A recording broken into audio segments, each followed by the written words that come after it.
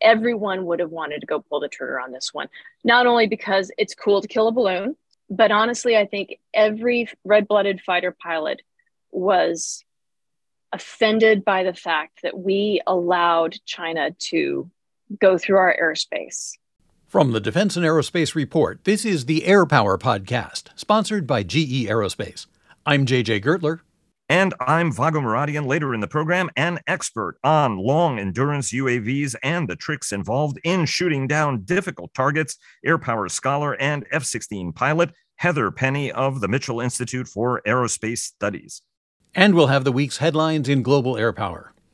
And it's all made possible by GE Aerospace, from America's first jet engine to the revolutionary three-stream adaptive cycle engine. GE Aerospace has been delivering firsts for military propulsion for more than 100 years. Learn more about its latest innovations at geaerospace.com/XA100. And Bell sponsors our daily podcast. Leonardo DRS and HII sponsor our global coverage. Fortress Information Security sponsors our weekly cyber report. General Atomics Aeronautical Systems sponsors our strategy coverage. Ultra Intelligence and Communications sponsors our command and control coverage. And as we mentioned, GE Aerospace sponsors our air warfare coverage. And check out our other weekly podcasts. Cavas Ships, hosted by Chris Cavas and Chris Cervello, and sponsored by HII and GE Marine, a GE Aerospace company, who clear the fog on naval and maritime matters.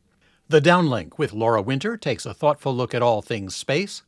And our Cyber Report, sponsored by Fortress Information Security and hosted by the resonant and well-modulated Mr. Vago Muradian. JJ, thanks very much. I always get a kick out of that introduction. Start us off with some news of the week on All Wings Considered. Vago, this week in Air Power, the United States Air Force redefines Chinese takeout. We'll have a lot more with this week's guest on how it went down, down, and away for Beijing's beautiful balloon. What does $1 buy you? A lottery ticket? A pocket full of root beer barrels? How about 2 medium-altitude long-endurance RPAs?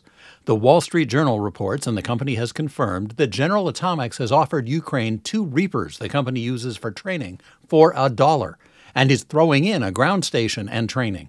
They've asked the U.S. government to approve the sale. Something the United States Marine Corps, Air Force, and Navy all have in common: their high-time V-22 Ospreys are being grounded for random clutch engagements. After a meeting between Ukrainian President Volodymyr Zelensky and British Prime Minister Rishi Sunak, the RAF has started accepting Ukrainian fighter pilots to its jet training program. What jets will they fly afterward? We don't know yet, but you might want to refer back to our conversation last week with General Gus Guastella, who had a lot to say about air power in Ukraine. You can find that on your podcast app. Also in the UK, Flight Global reports that the British Army's newly acquired fleet of Airbus H125 medium-twin helicopters is going straight from the delivery dock to the boneyard, with no operational service in between. Is there some chance they could turn up later with Ukrainian roundels? Watch this space. On the other hand, Japan is turning bearish on helicopters. They decided this week to get entirely out of the attack and scout helicopter businesses in favor of remotely piloted aircraft. That's this week's headlines in global air power. Vago, which of those would you like to go deeper on? I think there are a lot of angles that we can go to. So let me just bring our guest aboard for this conversation, Heather Penny of the Mitchell Institute for Aerospace Power Studies, or Aerospace Studies is your formal name. Heather, welcome aboard. Great to have you on the program. Gentlemen, thank you so much. And if I may, I'd also like to pitch our podcast, The Aerospace Advantage. Indeed, a must for anybody interested in air power as well. I want to get to, the big story about the balloon, or as JJ put it, Chinese takeout. I love that. Artfully done. And I just wanted to quickly get your take on the air power for Ukraine elements of this. And I know that JJ's got a question as well. We heard from Gus last week on the combat air power thing, but just really quickly to go to the General Atomics proposal, right? I mean, it's for two of the company's airplanes. There's a ground station that's included in that. I mean, obviously, because it's coming from the company, the shipment costs and et cetera would have to be borne by Ukraine, and obviously the operating costs, and that would be true for anybody. General Atomics is also throwing in the training. More than that, there's been a big debate about whether the kind of air power that we ought to be sending to the Ukrainians. There's been a lot of focus on how effective Bayraktars and other unmanned systems have been. Right. I mean, the United States Air Force, Heather, has 100 of these MQ-9s in the boneyard. It's got ground stations and spares and can give training, and all they have to do is put those airplanes in coffins and send them over there. What are the merits of operating the MQ-9 or any other aircraft of that type in Ukraine at the moment, at a time when Kyiv needs as much air power as possible? Well, Vago, I think you just said exactly the main reason. Kyiv needs as much air power as possible. We've seen them use the Bayraktars in really innovative and kind of ingenious kind of ways. They have been experimenting in the battle space, and they've used them very effectively. But we also know that right now, that a lot of those unmanned vehicles, whether or not they're the small quadcopters or the Bayraktars, that they've got a limited lifespan, not because of anything inherent to the unmanned aircraft, but simply because, given the nature of the conflict, they're experiencing a tremendous amount of attrition. So we need to feed the fight, and we need to feed the fight with more capable platforms. And I mean, since we've got these MQ-9s, why not send them over? We have Gray Eagles. We should send them over, not only to really empower the Ukrainians to be more effective in the battle space, also to see how they innovate, what they do that to solve those operational problem sets, how they use them in ways that are different than the way that we have used them over the past 20 years in the Middle East. But then also, because frankly, given the rates of attrition that we've seen, the main challenges that we're seeing for Ukraine versus Russia right now is Russia can sustain their losses. They can continue to feed the people and equipment into the meat grinder, and Ukraine cannot. They have limited resources. They've got a smaller population. And so we need to do everything we possibly can to support Ukraine to bring this war to a close as soon as possible. And air power is the way to do that. As mentioned in the headlines, we've seen the meeting between President Zelensky and the British Prime Minister result in Ukrainian pilots taking jet training in the UK, probably a few months later than might have been optimal. But how do you extend that air power argument to inhabited aircraft? Should we be sending more fighters that way? Yeah, a few months late, I would say we're about a year late to this, right? If we had started training their pilots and training some of their population a year ago, I think we'd be in a much different place. That's one of the frustrations that I've seen is that we've allowed this to be a two-dimensional land conflict. And if you've seen and followed anything regarding the air denial argument, really all that does is, by keeping the conflict in that two-dimensional land space, if you like attrition and atrocity, if you like wars that look and feel and smell like World War I and trench warfare, if you like 10 kilometers a week, then by all means, don't use air power. But I don't think any of us have those values. So we need to be sending them as much air power as possible. I'm grateful that the UK is going to be training Ukrainian pilots. What kinds of aircraft should they fly? All of them. Whatever we can provide is really what we should empower them with, right? When it comes to, like, for example, F-16s, I understand that there are a lot of considerations regarding, hey, how do we maintain them? How do we sustain them? How do we continue to turn sorties and load them up with weapons? We can figure that out. Fourth generation aircraft were by design meant to be easy to fly, and we can definitely train them to employ the weapons fairly quickly. They are in an existential crisis, an existential war. They don't need to know the logic. They don't need to be able to mentally build them. They don't have to be able to draw the systems from memory.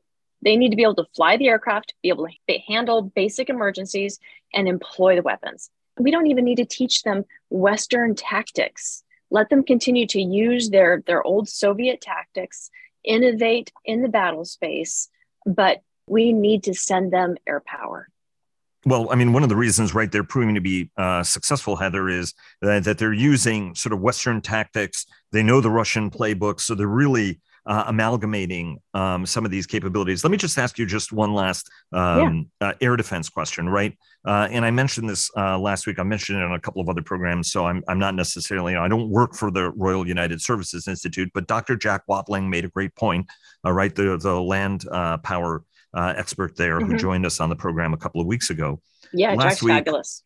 He just does incredible work, and the whole team there does. And Justin Bronk, I mean, the whole bunch does a great job. But they are amazing. The point that Jack was making was that, look, the Russians really are starting to dial in their air defenses. And so they shot down one of the Ukrainian jets at like something like 112 kilometers at like 50 feet off the ground, right? That's pretty impressive shot to be making.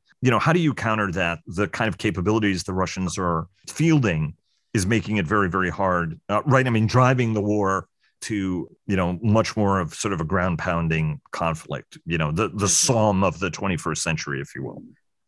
Exactly. And I'm not going to walk the listeners through a recipe on how you counter S-400s and so forth. But what we need to understand is they're not 10 feet tall. There are ways to be able to take out these air defenses. The Russians are adapting, they are getting better, but at the same time, they're also losing a lot of their initially trained force.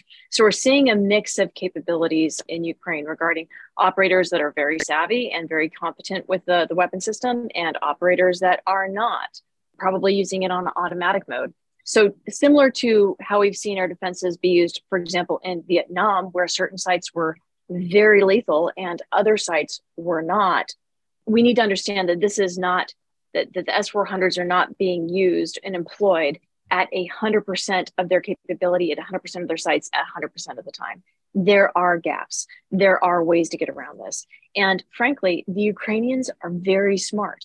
So we need to empower them to explore and exploit ways to be able to take down these air defenses. And the only way that we're going to be able to do that is if we equip them, and we equip them with the right things. How do we use cyber? How do we use electronic warfare? How do we use the RPAs? How do we use fighters? How do we integrate them together in unique and creative ways that can show the way and begin to establish pockets, bubbles, and windows of opportunity where we can then employ air power the way that it's meant? JJ, do you have a follow-up question before we get to the big balloon buster event of the week? Well, the only thing I will say is that we expect to be talking about close-in aviation on some subsequent episodes of the Air Power podcast.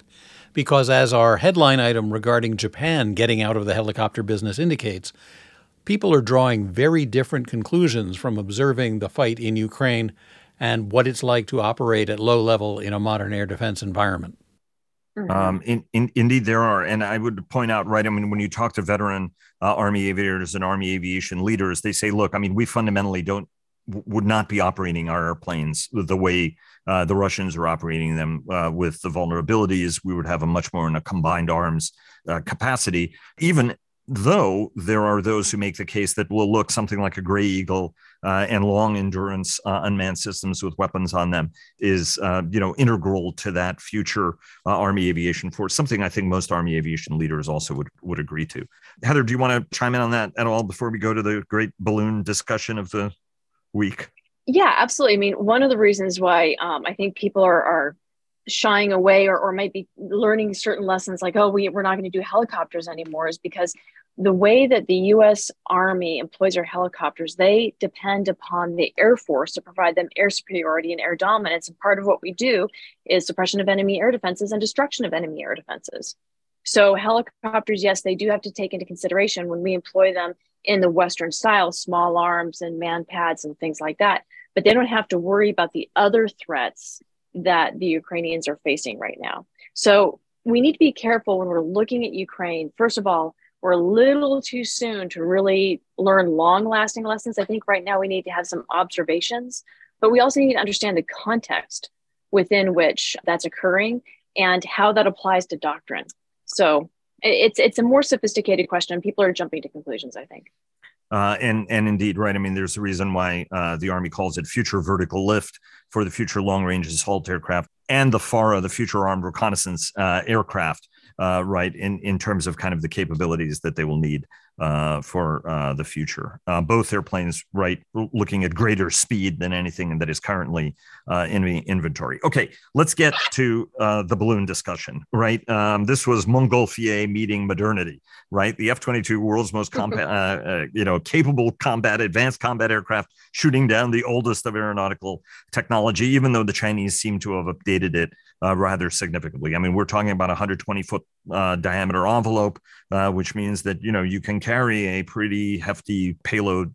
Beijing said it was a weather balloon. The United States is saying it was a reconnaissance balloon. And gee, wouldn't you know it? It flew over missile fields in Montana. It flew over, pretty much all of America's missile bases. It also managed to drift past America's stealth bomber base.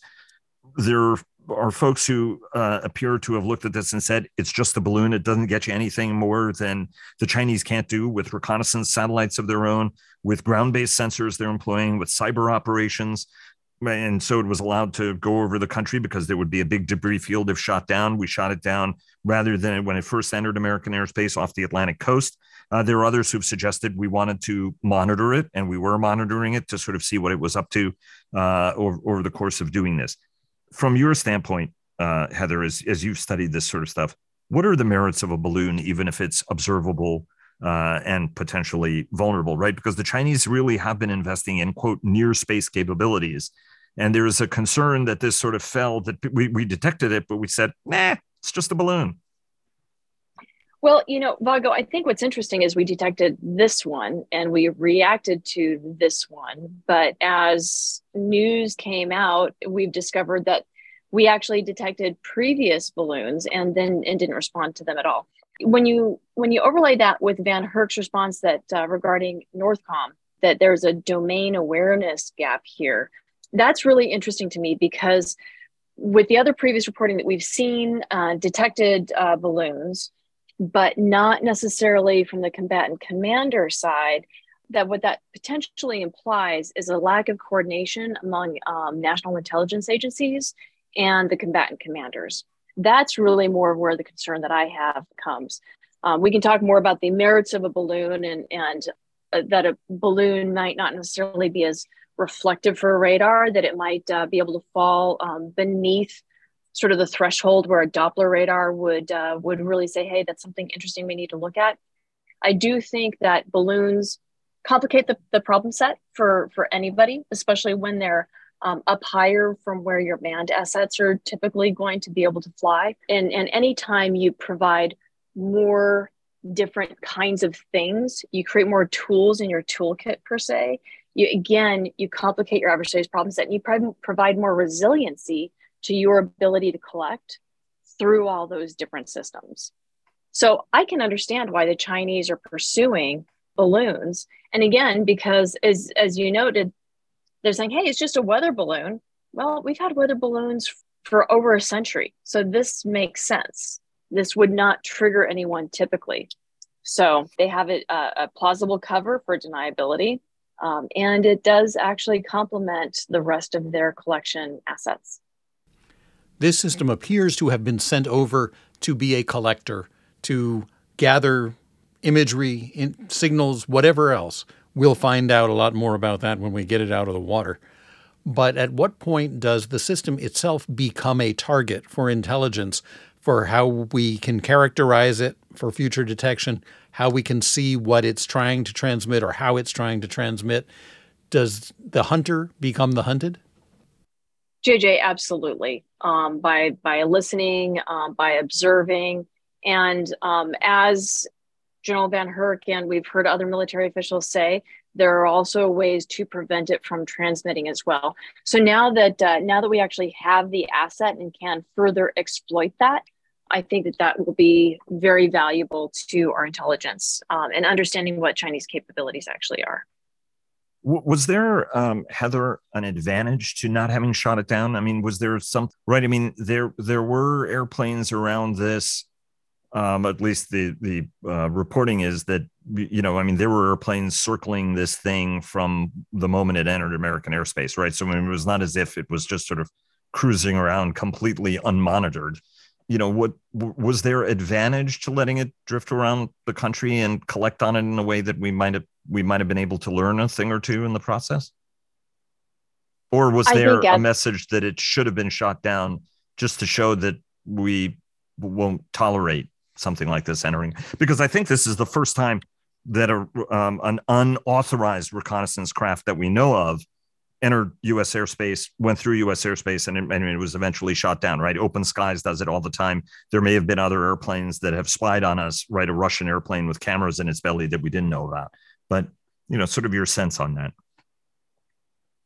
Well, Vago, you bring up two contrasting points, right? On one hand, what's the appropriate signaling to say that our airspace is sovereign and thou shalt not enter unless we know and concur? And then is there value on the collection side? And so I think on one hand, from that open source side, we don't know what we don't know regarding the decision making and the decision process, the most senior levels, what they would get, what the benefit to our nation would be of allowing that to continue to drift through the airspace versus immediately shooting it down.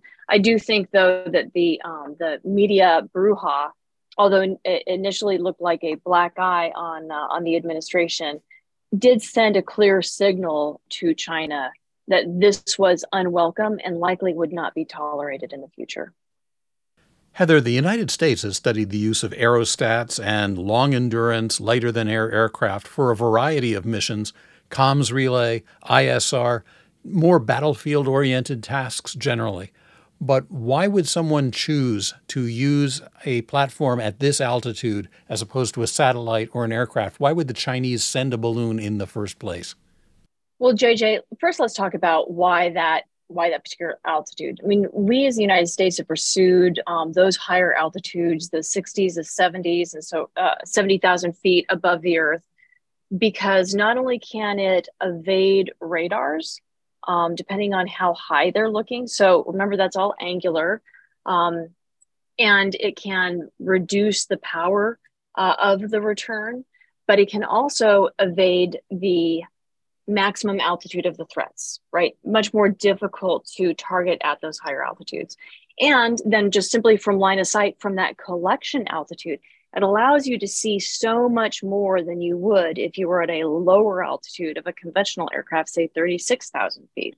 You can also sniff more signals, get greater fidelity in details and granularity regarding imagery. There's a little bit less distortion in the atmospherics for other types of intel collection.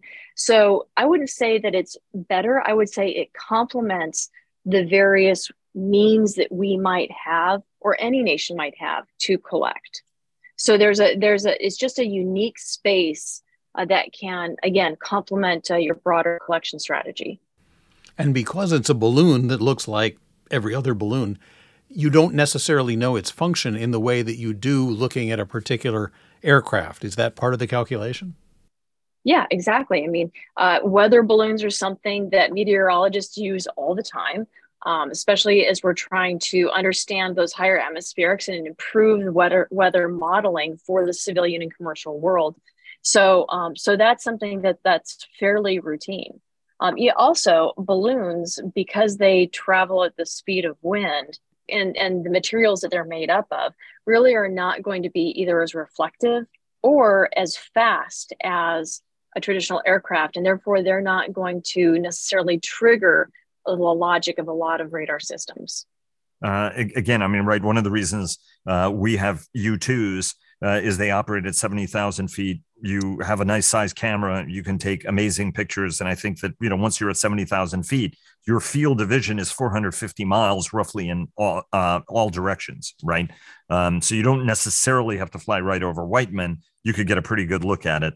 Or missile fields or what have you, right? And there's been some speculation that this could have been more accurate meteorological data, targeting data, and the like. And of course, it could be leaving leave-behinds as well, right? Ejecting small payloads that we haven't yet found. I mean, I'm not trying to get hairs running. There's just, could do a lot with something of that kind of payload. Let me ask you this question, right? Because there's a little bit of you and JJ are saying slightly different things about, and there's things that we just don't know in this gap, right? Like whether we detected it and we're tracking it. Did we detect it in other ways? Why didn't we do this sooner in terms, right? Because it looks like the president heard about it on Tuesday. Wednesday made the decision, shoot it down whenever possible safely. And that conclusion was once it got over the ocean. And I know JJ's got a couple of questions he wants to ask you about the technical stuff here. From your standpoint, what does this episode teach us about how to think about aerial threats, including innovative ones, and about China as a potential adversary, right? Because we keep coming to this thing of, one would have thought that this would have really galvanized that. And it's a Chinese balloon, let's shoot it down. And there appeared to be, it's probably not doing anything serious. I mean, we don't know what it was doing, right? I mean, thankfully, we have the wreckage to investigate it. How do we need to be thinking differently? What are the gaps and seams? And how do we need to think about our adversary and how creative they can be? Well, I think, Vaga, you hit on the noggin, is that China and the PLA are very creative, and they're investing and they're moving fast and they're continuously experimenting, pushing the envelope, seeing what they can get away with, and sort of testing the boundaries with what they can do against the US systems. So they're constantly reconnoitering, they're constantly experimenting, they're constantly innovating. Their cycle is fast, and that is very concerning. So what are the gaps and seams? Not just necessarily just within capabilities. I think this should be a place where we pause, we take a look, kind of a pre-9/11 moment, if you will, and say, okay, how is our intelligence community supporting our defense community? So we know that we've moved forward, and I think done a lot of really good work sort of on the anti-terrorism side, the counterterrorism side. But what are we doing within traditional defense circles to more tightly integrate our intelligence collection and analysis and dissemination, and actually connect that dissemination piece to the operators, to the warfighters, to the COCOMs? One of the things that I'm concerned about is I love Intel. They're super smart, and they are very jealously protective of their methods and means, and understandably so, because they don't want to reveal that, right? But oftentimes what that means is that operators don't have access to the intelligence because the intel community is concerned that it may betray those methods and means. And so I think this is an indication of where maybe we need to re-examine and reconnect the intelligence community and the broader defense community, especially the COCOMs, if that's where we discovered the seam was. JJ? Heather, we're going to let you take your analyst hat off for a moment and put the green bag back on. You've noted that this is a target that's very difficult to detect and to paint, maybe to lock. The F-22s of Frank Flight had a lot of support. There were at least 2 KC-135s and a KC-46 in the air, squawking, making their presence no secret. There was also reportedly a rivet joint involved at the scene, likely some other platforms we don't know about. As a pilot in that sequence, when does it stop being about the team and all this off-board information you're getting and become a matter of you, your aircraft, and your AIM-9X? Right before you hit the pickle button, JJ. No one wanted to see this fail. We knew it had to be a one-shot kill. So I'm not going to throw any rocks at. They were throwing the kitchen sink at this thing, right? They wanted to make sure that we had as many angles, as many looks at this as possible. And the AIM-9X was the perfect weapon to do this. And the F-22 was the perfect jet to do this because of how high it can get, the sophistication of its radar, the way that other systems were feeding it.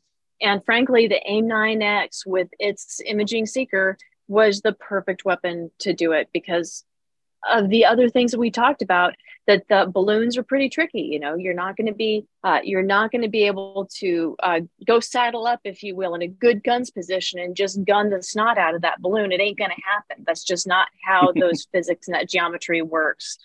So I love the fact that they were Frank Flight, but there was no way they were going to be able to Frank Luke this. So it was, I think they did a great job. And in terms of trying to pre-plan where the package came down with the least amount of destruction so they could later exploit it, as well as avoid all the collateral damage that they were talking about. The minute that it went feet wet, they shot it down. So I think we'll find that the package had as minimal damage as possible. I mean, it's still hitting it at maximum velocity, but it's not hitting quite the same way it would on the North Dakota farmland.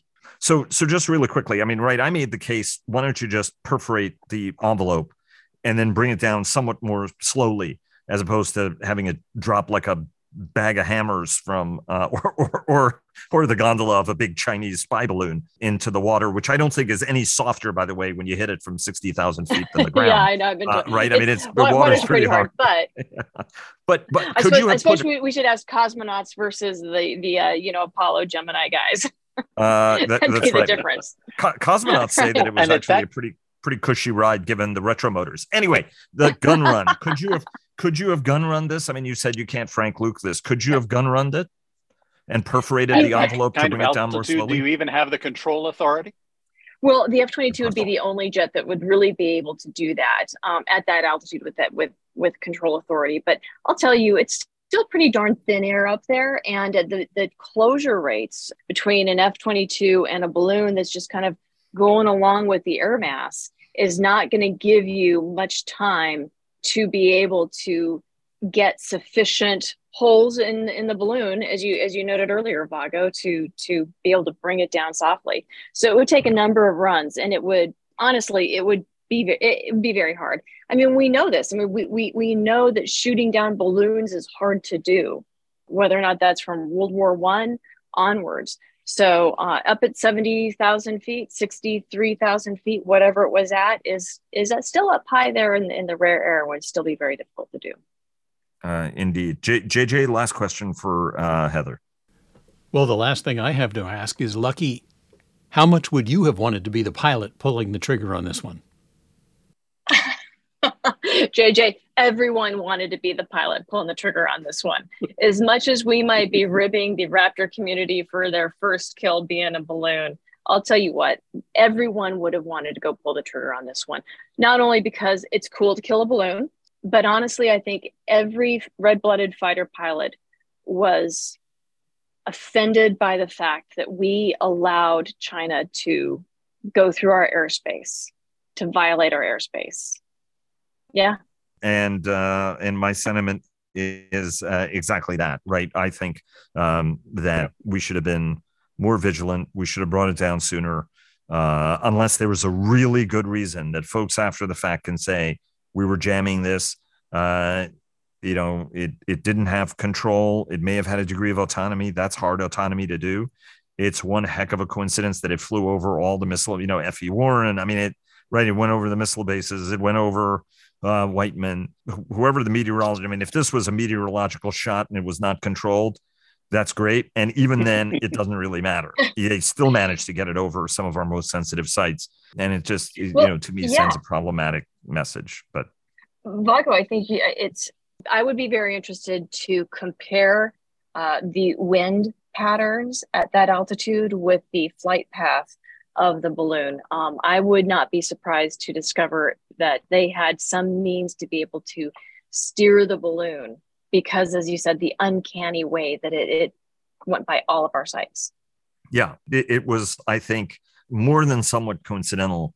Okay, well, to bring it back though, Vago, I mean, it's like, yeah, no, you're right. If you're gonna hit at terminal velocity, it's probably not going to matter whether or not it's South Dakota farmland or the Atlantic Ocean.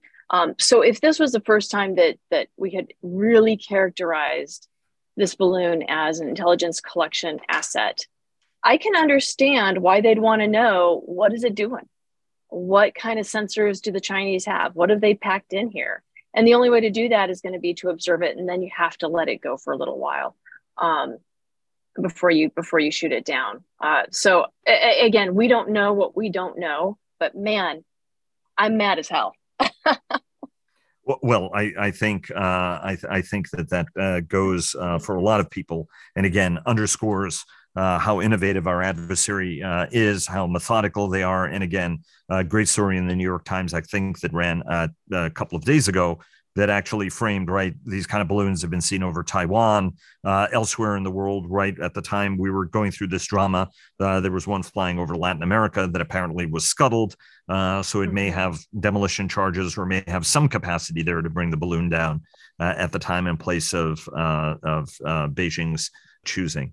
JJ, got anything else before we sign off for the week?